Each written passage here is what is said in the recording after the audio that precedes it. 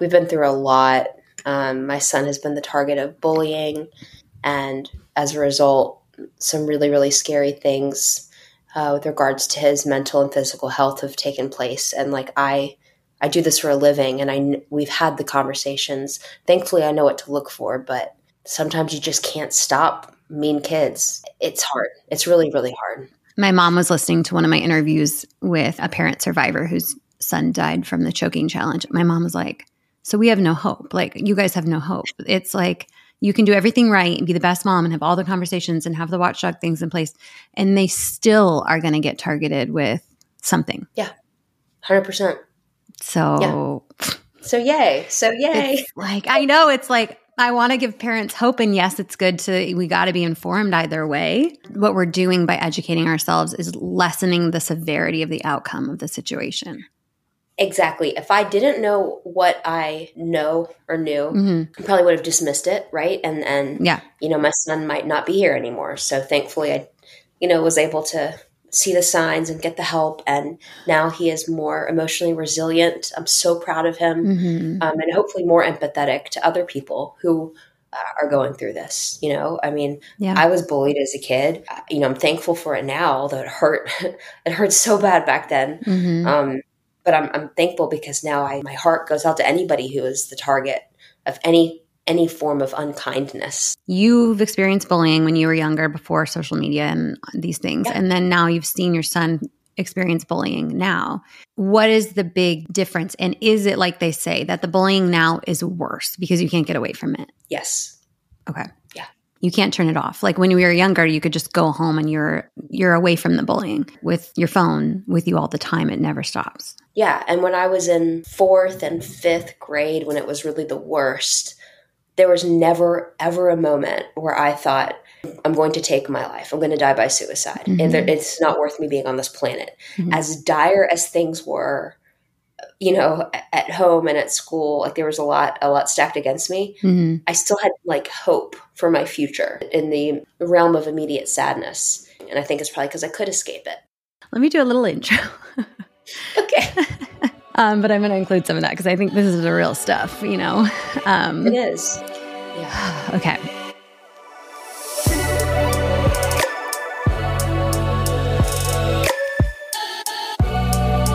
So welcome to Scrolling to Death. Today I'm here with Titania Jordan, who is the Chief Marketing Officer and Chief Parent Officer of Bark Technologies. Thank you for being here, Titania. Oh my gosh. Thank you for having me. Huge fan of your show, what you're putting out there, the guests that you've had. The world needs Scrolling to Death. It needed it years ago. So it's surreal that I'm here and I'm talking to you. So thank you for having me. Oh my God. Thank you. I could cry. I mean, I started about 4 months ago, and I do feel like I should have been doing this years ago. It's bringing me so much joy, but also it's been difficult because you hear the hard stories. And that's been my goal, though, to bring these stories and these harms through to other parents so that other parents can understand what it's really like, where their kids are spending their time, and better prepare them and make safer decisions around what they get access to.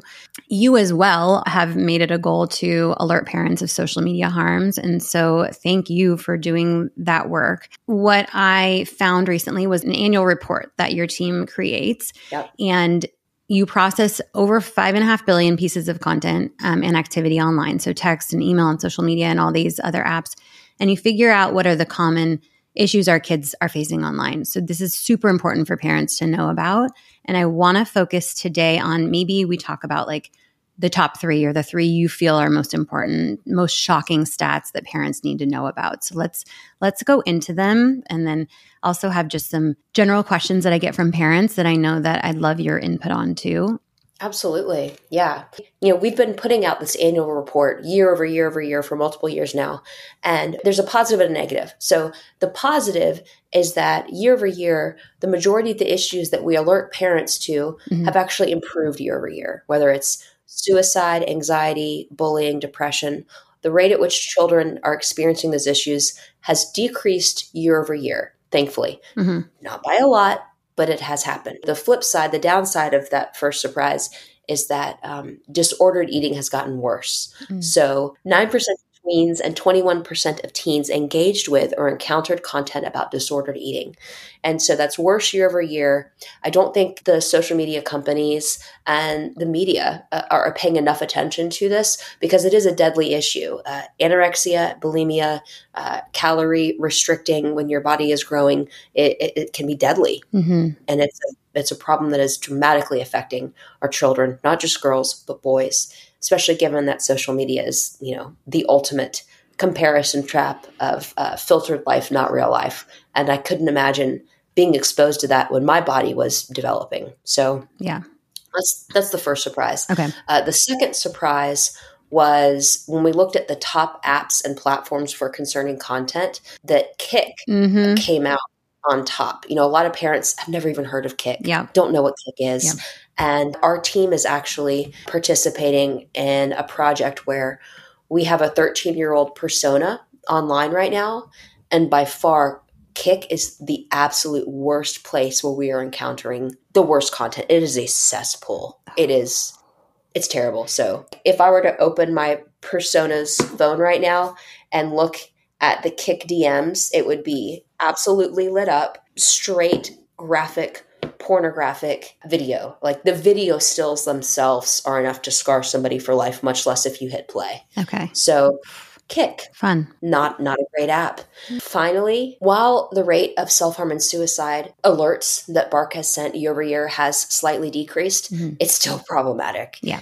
Every day at Bark, we're sending between 85 and 100 imminent self-harm or suicidal alerts to parents and caregivers about their children. Wow. And the fact that suicide is the second leading cause of death in children in the United States, 33% of tweens and 57% of teens were involved in a self-harm or suicidal situation over the course of 2023. That is incredibly problematic.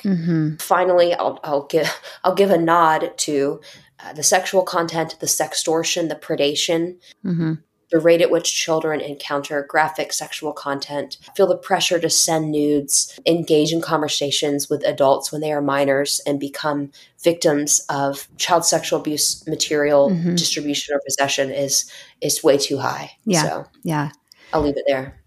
I just reported on this morning a new investigation into the ring of criminals in Nigeria who are targeting teen boys for sextortion, and they're called the Yahoo Boys. And they have training videos and scripts on Snapchat, Instagram, YouTube, TikTok, some of which have been there for years and have not been taken down. It's literally like they're recruiting this was a specific ring in Nigeria, new people to come to learn how to sextort our teenage boys, which is linked to the rise in suicide rates in teenage boys because they feel they have no option when they get into these super stressful and tricky situations. When now they've sent a nude photo and they're being asked for money, sometimes they pay the money and then it keeps going round and round. They keep the extorter, the predator asks for more money over and over again. I'm sure you have probably seen some actual screenshots of some of those messages that were sent to children that have died by suicide, just saying, it's probably better if you kill yourself. And if I ever have a chance to be in the same room as the person who sent a message like that, there are no words. No. There are no words. No. Okay, so then I want to touch on Kick. When I've interviewed gamers who are literally in gaming chats telling each other to kill themselves, they tell me never let your kids on Kick. They are the ones that I learned about Kick from and how horrible it is. Yeah. Yeah, Kick is the new Omegle. I'm so glad Omegle got shut down. Unfortunately, new things pop up, right? And I'd say Kick is probably the most problematic app. Children should not be able to download it and to access it. Yeah. If they want to message their friends, there are plenty of other ways they can do it. Kick is a cesspool. What other platforms would you categorize, maybe not on the level of Kick, but what would you not want your kid accessing? It depends on their age. And it depends on their emotional maturity. Yeah. Most children, like 6, 7, 8 9 years old, not 13, Yeah. where terms of service state that is the minimum age they should join, but younger children, Mm-hmm. they all want Snapchat and TikTok and Instagram, not to mention Discord, and some, gamers want Steam and Twitter or X, for example, or Reddit. All of these have a variety of dangers. Outside of Kick, I would say Snapchat is the most dangerous right now for a variety of reasons. Mm-hmm. The fact that they offer snap maps, which allow anyone who is connected to your child to see their real-time live location. They can zoom down to see what the detail is of the exterior of the building they are in, whether it's your home, their school, etc. And yes, Snapchat has things like ghost mode that they can toggle on, and your children can, if they are wise and mature enough, curate a list where it's only people that they trust to see their location. Mm-hmm. But the fact that you as their parent have no insight Mm-hmm. or oversight to that is terrifying. Yeah. So the real-time location sharing. In fact, I just reported on a story of a girl in Florida who posted a photo to Snap, and a gentleman she was, I think, 14 and he was 20. Mm-hmm. And he was threatening to show up at her house, or rape her and kill her, and then hurt her family, all because of Snapchat and Snap Maps. So problematic. Yep. Not only that, but, the disappearing nature of photos. Mm-hmm. You and I know that nothing ever really disappears Mm-hmm. online because of digital footprints. Tell you how many times I've heard of somebody sending a snap, and while the child didn't take a screenshot of it, the friend sitting nearby took a photo of it. Yeah. Right. We could have an entire episode of why Snap is dangerous. I think I could do it off the top of my head. Okay, so there are these numerous harms, and I will link to the report from Bark in the episode notes. But let's flip it to how can parents help minimize these harms for their own children? Well, so we know it's happening. It's really not a matter of if, but when. Mm-hmm. So you can range from the very, very restrictive of, we don't have internet in our home and we only read books, right? That's one path. Yeah. Not the most viable. Yeah. The more realistic path is, as our friend Chris McKenna says, delay is the way. So really assess how your child can access the internet. Mm-hmm. Do you have old devices sitting in a drawer that you haven't recycled but can still be powered on and join the home Wi-Fi? Is your television at home a smart TV that can pull up Netflix with voice activation, or YouTube, right? Yeah. So you got to think about all the different ways children can access the digital world. Yep. Do they have school-issued devices and accounts? They might not even have their own tech, but they can access tech. So figure out what tech they can access. And it's a layered approach. You've got to look at it from the internet coming into your home. What layers can you implement through your internet service provider that come free as a part of the service you pay each month? Mm-hmm. If your children do have their own devices, what device layer protections exist, whether it's Apple or Google Family Link? Obviously, I'm a proponent of going with, the Bark phone, Mm-hmm. but not everybody has that. So Right. It's important to know that there are options. Whatever you choose for your child, there are options. There are so many options for parental controls, layering, network level, device level, etc. Mm-hmm. And a lot of it comes down to non-tech decisions like location. Where is the tech going to be in your home that can connect? No devices in the bedrooms, no devices at night. Keep them in the common areas of the home. Also, time of day, making sure you can set time limits so that if anybody can't sleep, their first go-to isn't to go scroll, Mm-hmm. but it's to go snuggle a pet or again, Yeah. read a book or draw a picture or something, right? Yeah. There's not an easy button for this. It is a layered approach, divide and conquer. You don't have to do it all at once. Mm-hmm. It's being aware and just knowing that it is very likely your child is going to encounter either problematic content or problematic people online. So have you set up as safe of an environment as you can, both internally and externally while they're on the go on mobile devices? Mm-hmm. And then can they have open and honest conversations with you? Can they come to you? Are you a safe place? Are you going to freak out and punish them and take away their access and entertainment? Or are you going to affirm them, thank them for bringing it to you, and then problem solve together? Yeah. That's so important, because they're not going to come to you if they think you're going to take their device away or punish them. Not at all. Why would they do that? I know. I know. We know kids are smarter than us when it comes to the tech issues, getting around the parental controls. If you are setting time limits so that maybe the internet goes off at a certain time, I heard of a kid that was just changing the time zone on his phone, right, to a later time zone, and then he was able to access the internet later. So be aware. That's another thing, right? You asked about dangerous apps. Well, Snapchat is probably the top dangerous app. But if we're talking about companies that could do better and things that could be better, Apple is a huge, huge issue right now. While they have free built-in parental controls, they have known bugs. Right. The Wall Street Journal reported on it over a year ago. Mm-hmm. They haven't fixed it. They have no timeline for when they're going to fix it. I just saw an update for the latest iOS 18.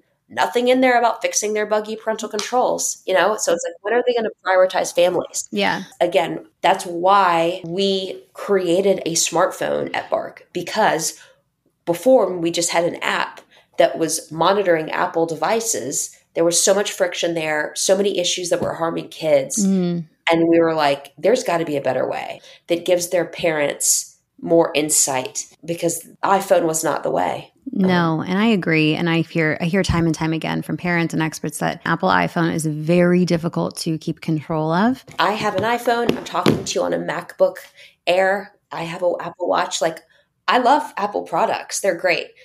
But Apple prioritizes privacy, which is so, like, they stake their whole marketing around privacy, which is great for adults, horrible for children who need guidance from caring adults. This is something that's really important for parents, is to understand the ideal journey for your children to go from whatever technology you're going to start with up to they're an adult and they're going to go sign up for their own phone plan and get their own phone. I spoke with yesterday Hannah Ortel, who has an organization in Scotland called Delay Smartphones.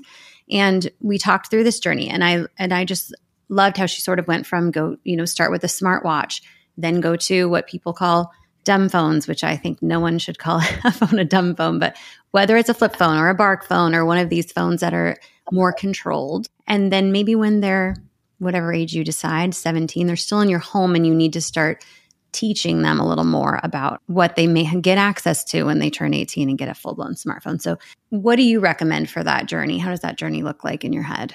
My recommendation is that delay as long as possible. Mm-hmm. For example, if your child is like saying, I need to have a phone, I need to be able to call you at school, your child can go to the office and say, I need to call my parent, right? Like, they have a phone there. It's not always that first step, but you assess the landscape of what you need. If you are worried about your child's safety and want to track their location, maybe if they're riding a bike solo, walking to a friend's house, after school activities, perhaps you live in a dual household where the parents aren't married, and there's some dynamics there that are difficult to navigate with communication. Yep. These are all things to take into account, but look at the minimum viable product.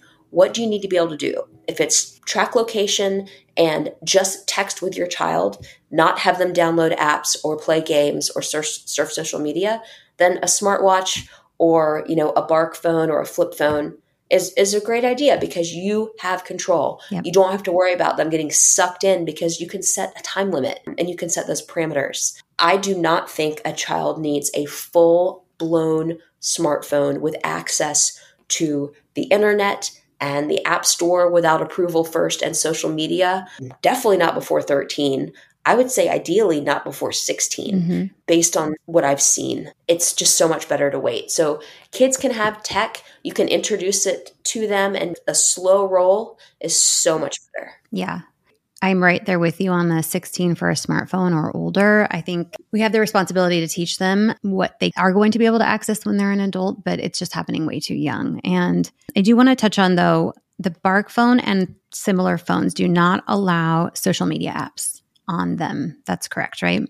So with the Bark phone, you do have the option when your child gets older. Oh, okay. To allow social media. Okay. We don't recommend it, but we also, let's say you get your child a Bark phone when they're 13 and it's only, texting mom and dad and a couple trusted friends, and you have the ability to track their location. Well, in 3 years, when they're 16, want the ability for parents to let them have, access to more apps, whether it's social media or a browser or whatever. So it's up to the parent. We give the parent the choice to decide. Okay.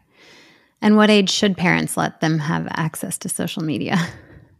Yeah, again, delay is the way. I don't agree with 13. I think it's much better to do it closer to 16. Mm-hmm. And I also think it's better to not do it all at once. Don't just one day be like, okay, you can have Instagram, Snap, TikTok, this and that, and this and that. Like Yeah. one at a time. Let's do one at a time. And another big thing too is if you have not spent time on the app yourself, don't let your kid access it yet. Don't let your kid download Snap if you haven't spent time there. Mm-hmm. Like that's ludicrous. I understand, obviously, the pull of these apps. I'm on them. I use them personally, especially YouTube, right? Yeah. There are pros and cons, and I don't want to demonize social media because it is a tool. It can be used for good. Mm-hmm. There's plenty of creation and connection. I mean, that's how I found out about you and your podcast because of social media. Right. So if you have had conversations about what your child can encounter, candidly with them and taught them about how to curate your feed and teach them about algorithms and how these things are very addictive, like it is a very powerful tool. You don't give your kid a car without driver's ed and seatbelts and car insurance. Right. So don't give them a smartphone with social media until you've done the proper safety protocol. And every child is ready at a different age. 100%. Like we've talked about, parents need to be informed and educating our children on the risks around using social media, using technology. What do you recommend? Like, what's the best way for parents to stay up to date on the risks that exist online? Like, is there certain things they should be following or a newsletter they should sign up for? Like, how can they most easily get this information?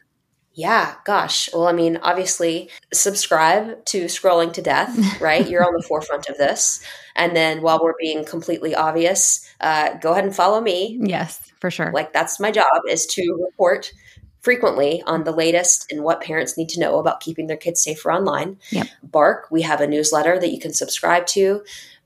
Totally free. You don't have to pay for anything. It's just we're keeping you up to date. We have teen slang guides and tech contracts and guides on how to implement parental controls on things like Roblox and that sort of thing. So that's our goal, is to educate and empower and protect. Yep. A few other players in this space, I love Protect Young Eyes. I think they do a great job of educating as well. So, yeah. Yeah. I'm interviewing him, I think, next month, Chris. He is the best. I've just been watching his stories and been like, he's right on. He's got it. Like he's the best. That's a great recommendation. He's wonderful. Okay. So you've covered online harms in your work through the years, and obviously there's a lot going on in this space.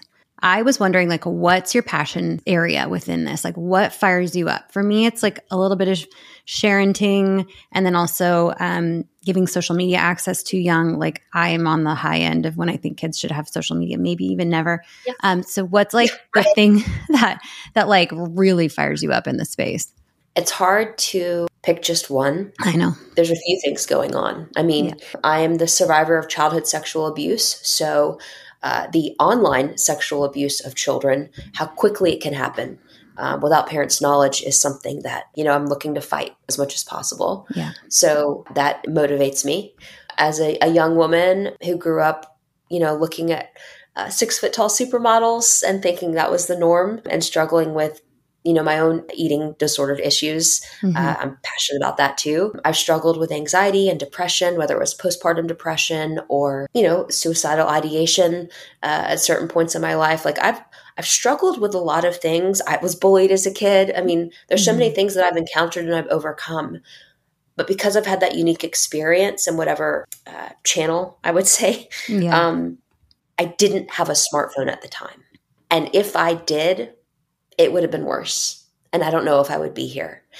And so overlaying my personal experience, just growing up as a human woman, born in the 80s and now alive today, working at the intersection of parenting and tech and social media, I am seeing the harms that are happening to children every single day.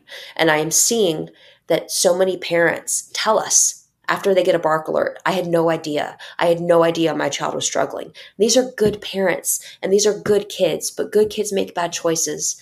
It's hard to pick just one, but it comes down to basic human rights. We all deserve to be safe and healthy. And tech is an amazing tool that can further us in so many ways, but it's also can be very, very, very harmful. And so we've got to educate, bring light to these issues. We've got to empower parents and children to be able to live with it responsibly. And we have to fight for what's right. And there's not enough fighting going on for what's right. And there's too much money behind lobbying in support of the tech companies that are not being held responsible currently. Yeah. Just did a video this morning. It was like $35 million spent last year lobbying against legislation that will protect our children online. Yet they're sitting in front of Congress and going to tell us a whole big game about how they protect our children. And so it's mixed messages. Well, and they generated over $11 billion in revenue. For children in the U.S. Isn't that crazy? It is crazy, but it's also exactly why they are not going to implement the safety measures that we need. It's not surprising. Right. Sarah Robbins, who's doing a documentary in this space, she said that, big tech wants you to step aside. Big tech doesn't want you to understand their platform. Your kids got it and they got your kids. And you're just supposed to hand it over to them and let big tech raise your kids. And that is the last thing you want. And I just thought that was stated so perfectly because that is what's happening. It starts from the young age with us giving iPads to kids as the babysitter. Like we start co-parenting with big tech when they're babies, and then we slowly let them integrate more into the kid's life until they're parenting the kid. They're the ones showing them and teaching them in small bite-sized pieces in an algorithm that we have no control over what they, who they should be. And it's harmful, and we need to take some more control as parents. I'm grateful to you for what you do. I am grateful to Bark and all these companies that are giving us a solution that is safer. And I encourage parents to follow Titania, follow my page, follow Bark, join their newsletter, stay informed, and do your research on what technology exists that is slightly safer. Is a lot safer, I should say. Titania, is there anything else you would like to share with listeners who are mostly parents that are worried about these things? Outside of being freaked out, right, and thinking about I've heard all this. What can I do in my home? Yeah. If you're really passionate, you're like, I want to join a movement. I want to get involved. I want to make a change. I would say if you're on Facebook, look up Parenting in a Tech World. It's a Facebook group that I started. It now has over 440,000 parents in it. We haven't leveraged it yet, but we are going to very soon. We're going to figure something out and band together because they cannot ignore 500,000 parents. Titania, that's what I've been saying. If we all just decide that we are not going to give our kids social media, for example, until 16, then that will make a difference. Like if there's 400,000 less customers of theirs, then that would make a difference in their bottom line, right? Absolutely. And not only that, a lot of times when I'm preaching, right, on social, it can come across as preaching or like I know everything or I'm the expert. I am coming to you as a mom of a 15-year-old who made all of the mistakes. I made so many mistakes and I cannot go back in time. I can't go back in time. I wish I could. That's, in fact, if I only had one wish from a genie, right? It wouldn't be to wish for more wishes. It would be to go back in time and reparent my child without making the tech mistakes that I did. I can't go back, but everybody listening, hopefully you're in a better spot with younger kids and you can avoid those mistakes that I and so many other parents made. Yeah. And people say like it's hard once you give the phone, you can never go back. And while that's difficult, sure, you can always switch things up, and it's okay to admit that you made a mistake in giving this to them and we're going to go back to something safer. Yes. Or I made a mistake in letting you access social media and we're going to, try not using it for a month and see how we feel after that. And I bet they'll feel better. 100%. Thank you so much for spending this time. We're going to stay connected and hopefully do another one of these very soon. So Titania, thank you again for your time today. Thank you for what you're doing.